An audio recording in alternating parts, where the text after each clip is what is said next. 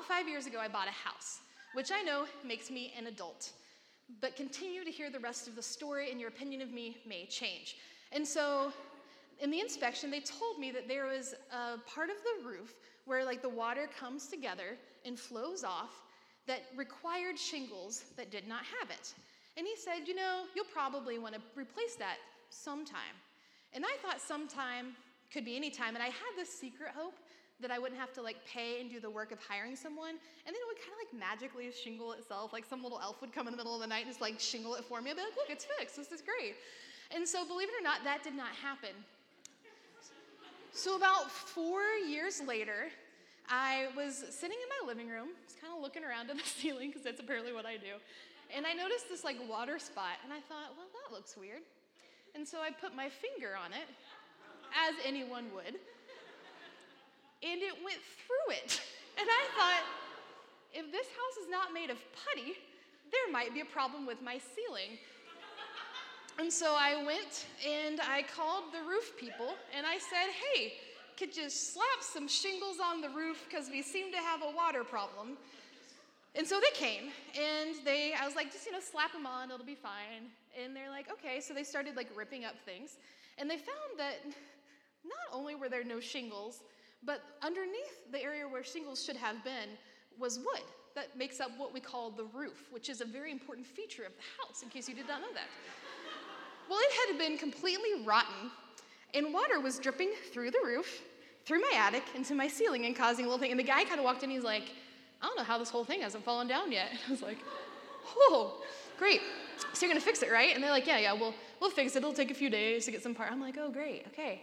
So a few days pass, but first, the storms start coming. There is rain in the forecast all the time, and it's pouring down rain, and I am now like so urgent. I'm like, hey, can you come right now? Can you come fix it? Can you put a tarp on it? I don't want it to rain, because all I can hear is the words, your ceiling will fall down. And I'm like, I can't do anything. So I like climb up into the attic, and I'm like looking, and I just have a flashlight, and I'm like laying on my belly, looking with a flashlight, just watching it drip, and I'm like, how do I save the house?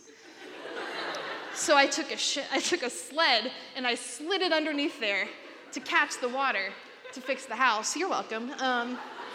So they came, and they actually fixed it. But what I find really interesting is the urgency level I had between, the original inspection, when he's like, hey, you probably need shingles there, to the next day where it was like, you need to come now, it's going to fall in. There's a difference in urgency on my part.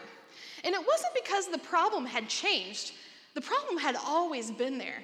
But what had changed was my awareness of how big the problem really was, and that my whole living room was now in like, it could be damaged permanently. And so I was a lot more urgent to get that fixed. And I don't know about you, but when it comes to my spiritual life, I can start to notice symptoms and just put them off. I kind of look, I'm like, oh shoot, I was not very patient today. So then I want to quick fix it. I'm like, all right, Bridget, next time, count to 10 before you do that. That'll make it better. It doesn't. Or maybe you see all your friends hung out without you and they didn't invite you, and so then you start to feel sad and alone, like no one loves you, and so that starts to seep out, and you're like, oh, am I worth knowing? So then my quick fix is I'll just scroll through Instagram and remember all the fun times I had with all the fun people that I've been with and know that I am worthwhile. Not that any of you would ever do that. There are symptoms in our lives that something is wrong, but many of us are unaware of the deeper problem that's going on beneath the surface. So tonight we're going to see how Jesus actually exposes what's really going on beneath the surface and how we can come to him with urgency for the help that we desperately need to be healed. And so I'm going to pray as we start.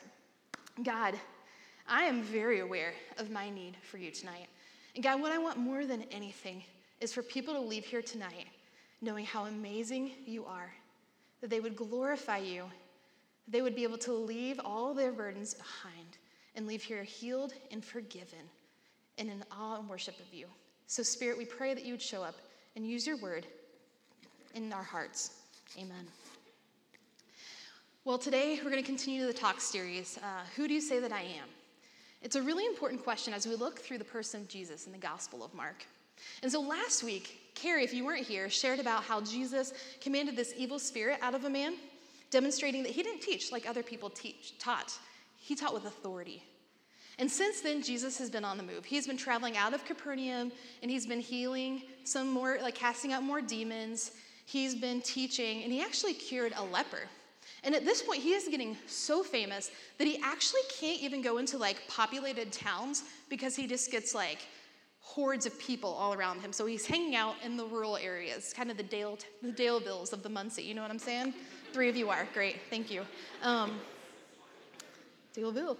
So, I'm not even from there. Well, the story picks up. Jesus comes back to the town of Capernaum. And he is thought to be in Simon's house, where he has actually just healed Simon's mother-in-law. And so they're in this tiny house. And let's just look at verses 1 and 2. Let's just read the Bible. It has better things to say than I do. It says, "And when he returned to Capernaum, after some days, it was reported that he was at home. And many were gathered together, so that there was no more room, not even at the door. And he was preaching the word to them." And so Jesus is in this house, and he's preaching the word. And if you're wondering what the word is, Mark 1:15 actually says this word that he's preaching is that the kingdom of God is here, that you need to repent, to turn from your ways and believe the gospel, believe that Jesus has come to save you. And so imagine the word has gotten out, this house is full. And so I want to picture this, I want us to understand this world. So we're going to play a little improv game to keep me sharp and to keep you engaged. Just playing my cards here. So let's pretend Ball State is going to bring in the most famous, most attractive speaker we could possibly think of to come and talk to us for free. Who is that speaker? Shout someone. Shania Twain. I think we all know the kind of crowd Shania Twain would draw. So Shania Twain is coming to Ball State. And we have reserved TC 101 for Shania. And you have a need to get to Shania because you want to know, what is it really? How do we know that, man, we feel like a woman? Maybe you're a guy and you don't know what that feels like. And you need to ask her yourself. You have got to know. It's life and death. So you're going to get to her. But you walk in the doors of Teachers College, and the minute you walk in, there's crowds. You can't even see inside the door because there's so many people pressing in to see Shania Twain. So you come up with a plan. You're like, we're going to find her. Maybe I'll go up to TC 201 and see if I can do something. It'll make sense soon. Okay, so that's the desperation they have to find Jesus. They have got to get to Jesus. So let's go back to the Bible. We're at verses 3 and 4 of Mark 2. If you have your Bibles, open them up. It's fun. It says that they came, bringing to him a paralytic carried by 4 men. And when they could not get near to him because of the crowd, they removed the roof above him. And when they had made an opening, they let down the bed on which the paralytic lay. So we see that these men have this desperate need to get their friend, a paralytic, to Jesus. And so they're carrying this bed, and they get there, but the crowd is full. The house can hold maybe 50 people. People are standing outside the door. They just want to hear. They just want to see Jesus, but they can't get to him. And do they think, oh, well, we'll just talk to him later? No. They get scrappy. And so they take the back steps up. They go to the roof, which is kind of like a deck. And what you need to understand about the roof is that it's made of like, the first top layer is like straw and branches that have been like thatched together that you can kind of roll up, like a fruit roll-up made of nasty things. And then the roof is like these huge beams of wood filled in with mud, this mud and clay mixture that they put on top, right? And so these guys think we have got to get our friend to Jesus, and we're going to do whatever it takes. It's like you guys are like, okay, we got to get to Shania. We got the drills, we got the hammer. We're going Mission Impossible style in to talk to her. So that's what these men are doing. So imagine yourself for just a second. We're going to really get in the story. So imagine you now are sitting in that room with Jesus. You're sitting amongst the people. You're in. Well done. You made it inside. And then all of a sudden, you hear footsteps. Then you hear digging and scraping. And let's be honest, we are very easily distracted people. I don't think 2,000 years has changed us. I think they're all sitting there like, I gotta listen to Jesus. What is happening? Pay attention. Why? I don't know. They're talking. It's gotta be a huge distraction. Dirt starts falling down in front of Jesus. The next thing you know, this hole opens up, and a man is lowered right in the center of the room. Now, if I were speaking in this situation, and that distraction level, just the noise alone would probably annoy me, to be honest, because I'm kind of like that. But if all of a sudden someone was lowered in front of me as I was talking, I would maybe be a little annoyed, a little distracted, maybe have a like, bro, could you not have waited like 15 minutes? I'm not going that long tonight. Could this not have waited? Do we have to destroy the property to get to me? But here's the deal. That's not how Jesus is. He's so much better than they are. We expect him to react to this desperate attempt to be annoyed with them, to be frustrated that he's disrupting them. But Jesus doesn't do that. See, he doesn't see this as an interruption or a distraction from his message, but he actually sees this as a real life illustration of what kind of faith you need to have to get into the kingdom of God. He sees not the frustration, not the distraction, but he sees their faith. They understand that they have a desperate need for Jesus. And so we talk a lot about having faith in Christian circles. But what is it, really? I read a commentary, and this isn't like the most expansive, direct definition for it, but I actually think it's really helpful for me. It says that faith is first and foremost not just knowledge about Jesus, but an active trust that Jesus is sufficient for one's deepest and most heartfelt needs. See, the friends knew that their friend, he had desperate needs. He was paralyzed. He was completely unable to move. He couldn't provide food for himself. He couldn't get himself places. He was dependent on everyone for his life. And my guess is, too, if you've ever had a physical injury, it's not just the physical aspects that are limiting, but also the relational and emotional aspects that come too, where you feel isolated for the things you can't be a part of. He was in a desperate place, but it was incurable. What was he going to do? He's just laying on a bed for the rest of his life. But then word gets out that there's this man named Jesus, and he has been walking around curing the incurable. He's been miraculously healing people, and they realize that this man is their only hope to see their friend restored. And so they are going to do whatever it takes to get their friend to Jesus. And so let's go back to the story. Verse 5. It said, when Jesus saw their faith, he said to the paralytic, "Son, your sins are forgiven." Which is a really sweet moment. But if you're like me, you read that and go, what? Your sins are forgiven? Because my guess is the friends didn't go to all that trouble to have his sins forgiven. My guess is they wanted him to walk. So what is Jesus doing here? See, he's not just treating the symptoms of this man's problems, but he's getting to the real root of the problem. Sin is this man's real problem, not the fact that he can't walk. And we, like that man, are all crippled by sin. And we are unaware that our deepest need is for forgiveness. But Jesus exposes our deep need for forgiveness, and he grants us forgiveness, all who come to him in faith.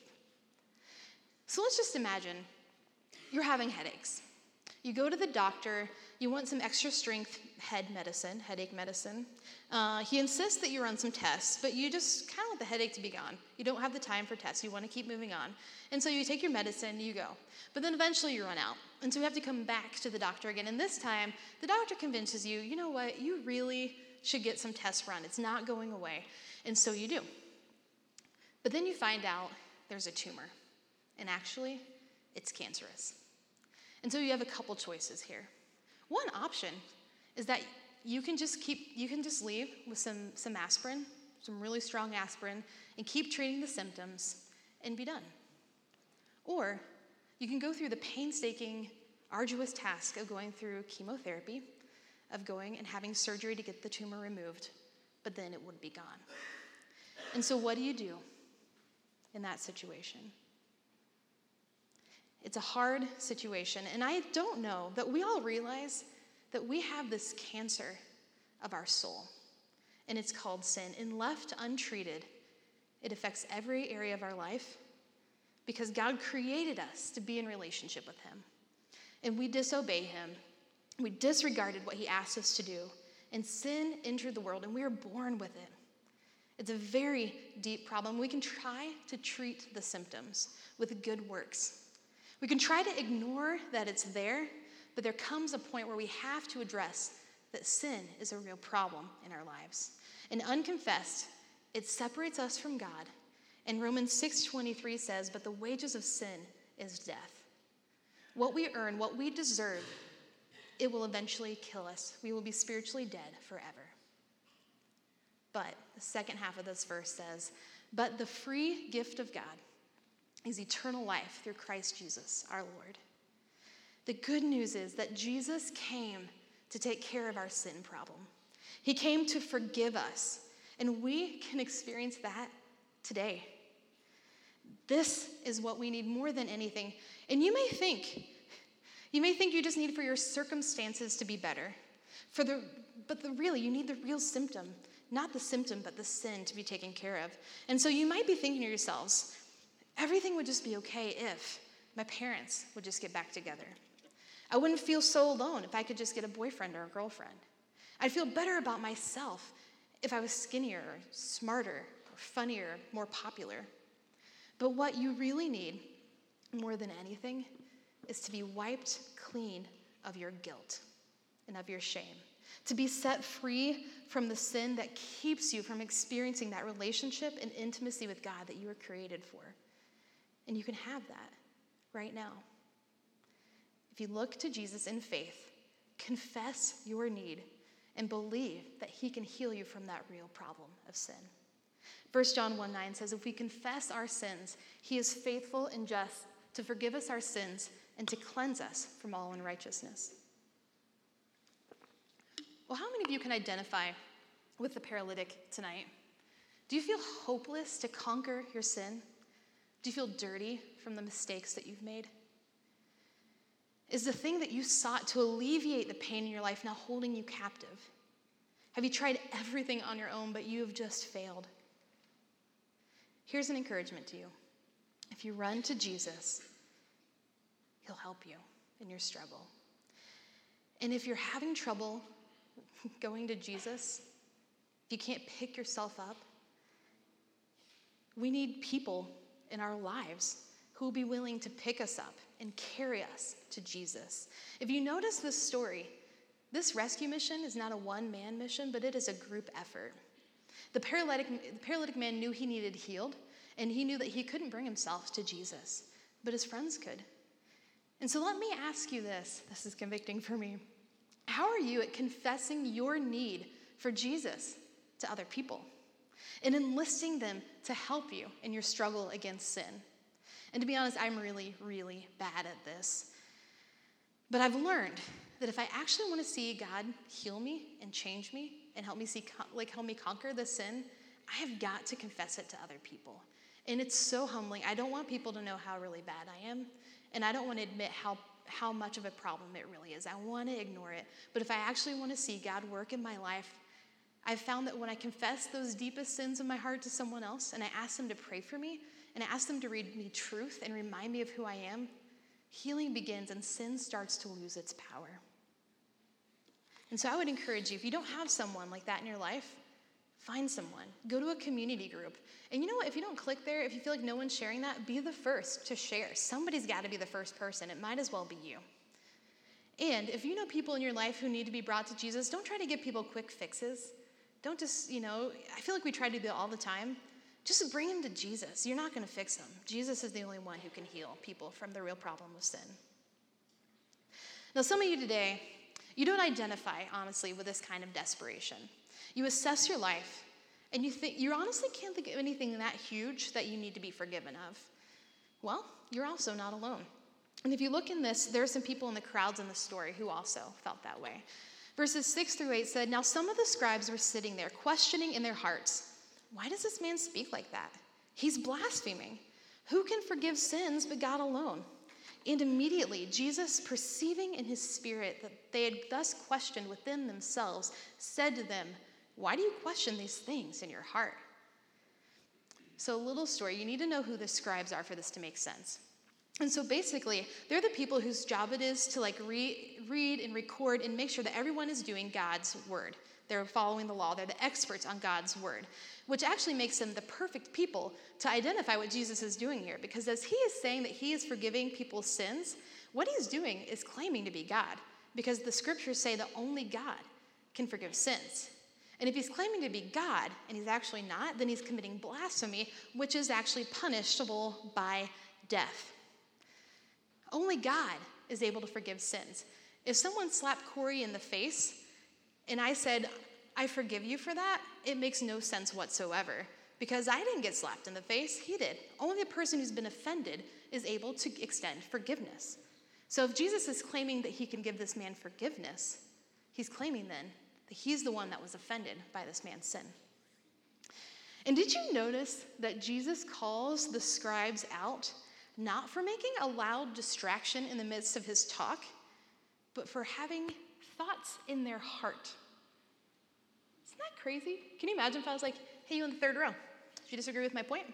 And you did, and I just called you out in front of everyone. That would be terrifying. Who knows people's hearts? Who can do that? Well, Jesus, he calls them out because of them doubting who he is. And he exposes, actually, the real problem in their hearts. See, if you look throughout the Bible, Jesus has this long-standing history with the scribes. Actually, in Matthew 23, the title is called 7 Woes to the Scribes and Pharisees. And so I like to think that Jesus had 99 problems, and the scribes were one of them.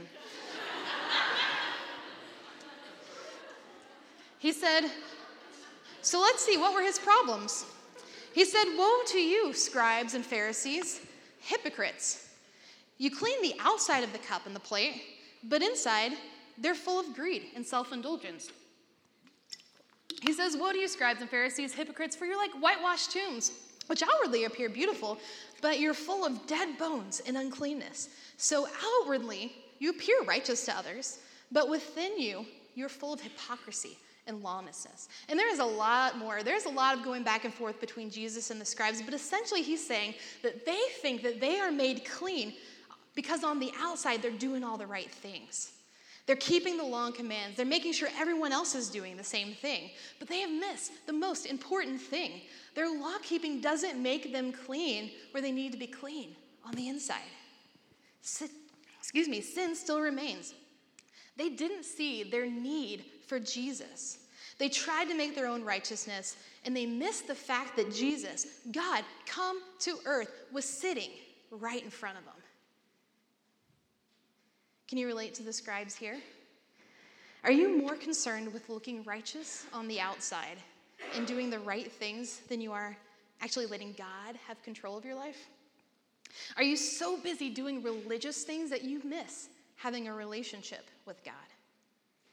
Are you desperately longing to just feel right, to feel good enough? And so you make a list of all the good things you need to do and all the bad things you need to avoid so that you can check them off and feel good about yourself? Or do you justify your sin? Do you say to yourself, well, I did do that, but at least I'm not as bad as that person? Or you make a list of, well, I'm a pretty nice person. I didn't kill anyone. I mean, you can go on and on and on of self-justification. And personally, I relate to this. I mean, I'm in full-time ministry. It's my job to tell people about Jesus. I even raise support to do it. I'm really nice to people, and I smile. I don't get drunk.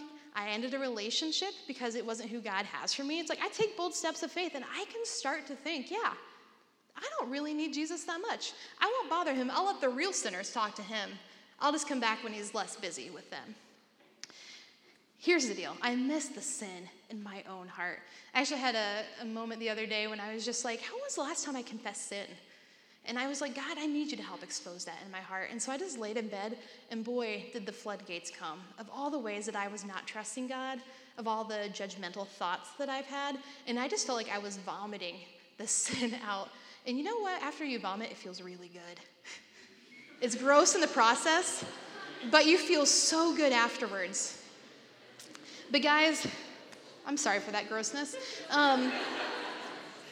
Here's the deal. I'm often crippled by the sin of self-reliance and self-righteousness. And I can easily just sit in the crowd and hear Jesus' teaching and miss that it's for me.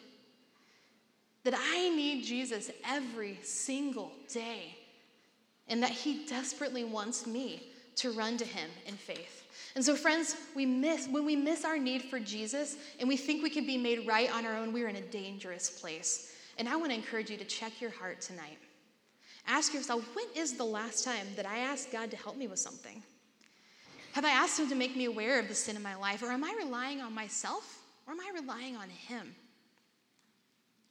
I feel like just taking care of the outside is a lot like having a body riddled with cancer and being really concerned about it being toned and ripped. Will still be riddled with cancer. See, if you're like the scribe, guess what? You also have hope today. You have hope that Jesus sees you where you're at and he wants you to know who he really is. And so let's look at Jesus' response to the questions in the scribe's heart. Verses 9 through 11 say, which is easier to say? Your sins are forgiven? Or rise, take up your bed and walk. But that you may know that the Son of Man has authority on earth to forgive sins, he said to the paralytic, rise, pick up your bed, and go home.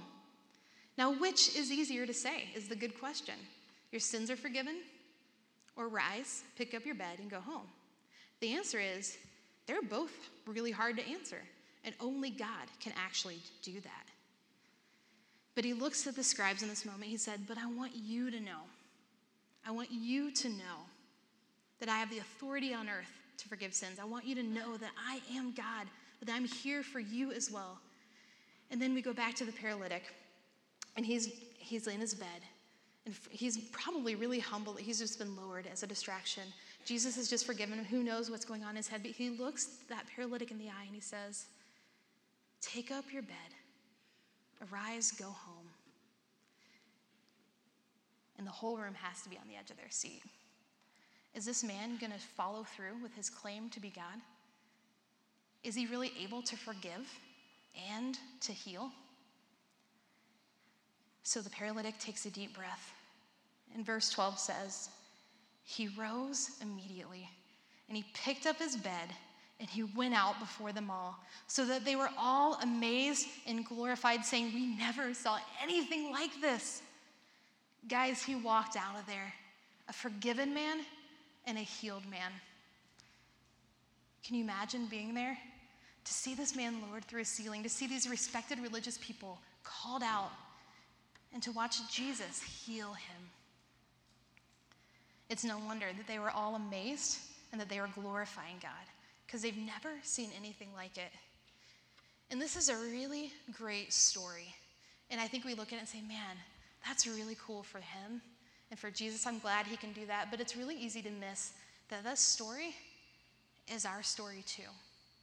That we were crippled in sin, that we were held in bondage to it, and that we needed healing. But that Jesus, he came for us as well. He can heal you and forgive you tonight if you come to him in faith and ask him to heal you and forgive you. Guys, there is no sin too deep that the hand of God can't reach down and take out. And there's no sin too small that he just doesn't care about it. If you're crippled with sin tonight, whether it be an addiction or self-reliance, you can be forgiven, even healed. You can come to Jesus needy and broken. And I know it feels like you're being annoying to say, God, I'm here again. I've messed up again. You have to be so frustrated with me. I still can't get my act together. But he's not. Because what he desires, why he came, is so that he could bring you close to him and give you everything you need. He came because we couldn't help ourselves. He came to rescue us and to heal us and to bring us back into this relationship with him that we were created for. And how do we know that that's true today? Because some of you may have doubts like the scribes. And I am guaranteeing you there's probably not a paralytic today who's going to get up and walk to demonstrate that Jesus is God. But we have something so much better. We have a Jesus sent by God, the Son of God, to live the perfect life that you couldn't live. And that on the cross, that sin and the guilt and the shame that's yours, he took. And he was buried in the ground. But on the third day, he didn't just raise a paralytic. and make him walk. But he raised himself from the dead, and he walked out of the tomb to demonstrate that once and for all, sin has been taken care of, and that he is Lord of all. That is what Jesus did, and you can know for sure that that is who our Jesus is. And so here's what it means to you. This is my favorite verse, and I just couldn't help but ending with it. Ephesians 2, 1 through 10, it says, "We were dead in our trespasses and our sins. And once we walked, following the course of the world, following the prince of the power of the air," which is just Satan, to say we followed Satan, "the spirit that is now at work in sons of disobedience." I'm going to skip. We were like that. We were children of wrath. Verse 4, "But God, being rich in mercy because of the great love which he loved us, even when we were dead in our trespasses, he made us alive together with Christ. By grace you have been saved, and raised up with him, and seated us with him in the heavenly places in Christ Jesus, so that in the coming ages he might show the immeasurable riches of his grace and kindness toward us in Jesus Christ. For by grace you have been saved through faith. And this is not your own doing. It's a gift of God, not a result of works, so that no one may boast. For you are God's workmanship, created in Christ Jesus for good works, which God prepared for us to do, that we should walk in him." Guys, we were dead in our sins. We were crippled. We couldn't get ourselves out. But God came and he made us alive with him. And not only that, but as he was raised, we get that honor alongside of him. And all we have to do, we don't have to do a bunch of good things. We're not going to have to go to church 1,000 times a month and then check off the checklist. You're going to mess up and you're going to fail. But what it all comes down to is that it's a free gift. If you trust that Jesus is the Son of God, and that you can go to him in faith. And if you lack faith, if you don't have faith, here's the deal. He gives it to you. So ask him. And if you go, because Jesus is God, you can go to him in faith for forgiveness and healing from the sin that cripples you. And so I want you to think tonight, as we'll have the band come up, as we reflect, I want you to think this great Jesus has come to rescue you. So if there's sin in your life that is crippling you, I want you to confess that to him and tell other people. I think it's really helpful. And if you have not ever told Jesus your need for him and asked him to come into your life, now is a great time to do that, because you can know that you can walk out of here healed and forgiven by the God of the universe because of what he's done for you. So I'm going to pray. Lord, thank you so much for who you are. God, I thank you that you are the God who's come to save us. God, I pray for the men and women in this room, for those who are crippled in sin, who feel like their sin is too deep and too strong, that it has too much of a hold on them, that they can't possibly be forgiven. God, I pray that they would know that they can come to you to receive forgiveness and mercy and be healed. And God, I pray that you convict us who don't even see our need for you. Would we see how fallen we are, how desperate we are, and how loved we are by the God of the universe. And I pray that we would come to you. And so, God, we thank you so much that you've come and become death for us so that we could be alive with you, free from our sin and our shame and our guilt. We pray these things in your name. Amen.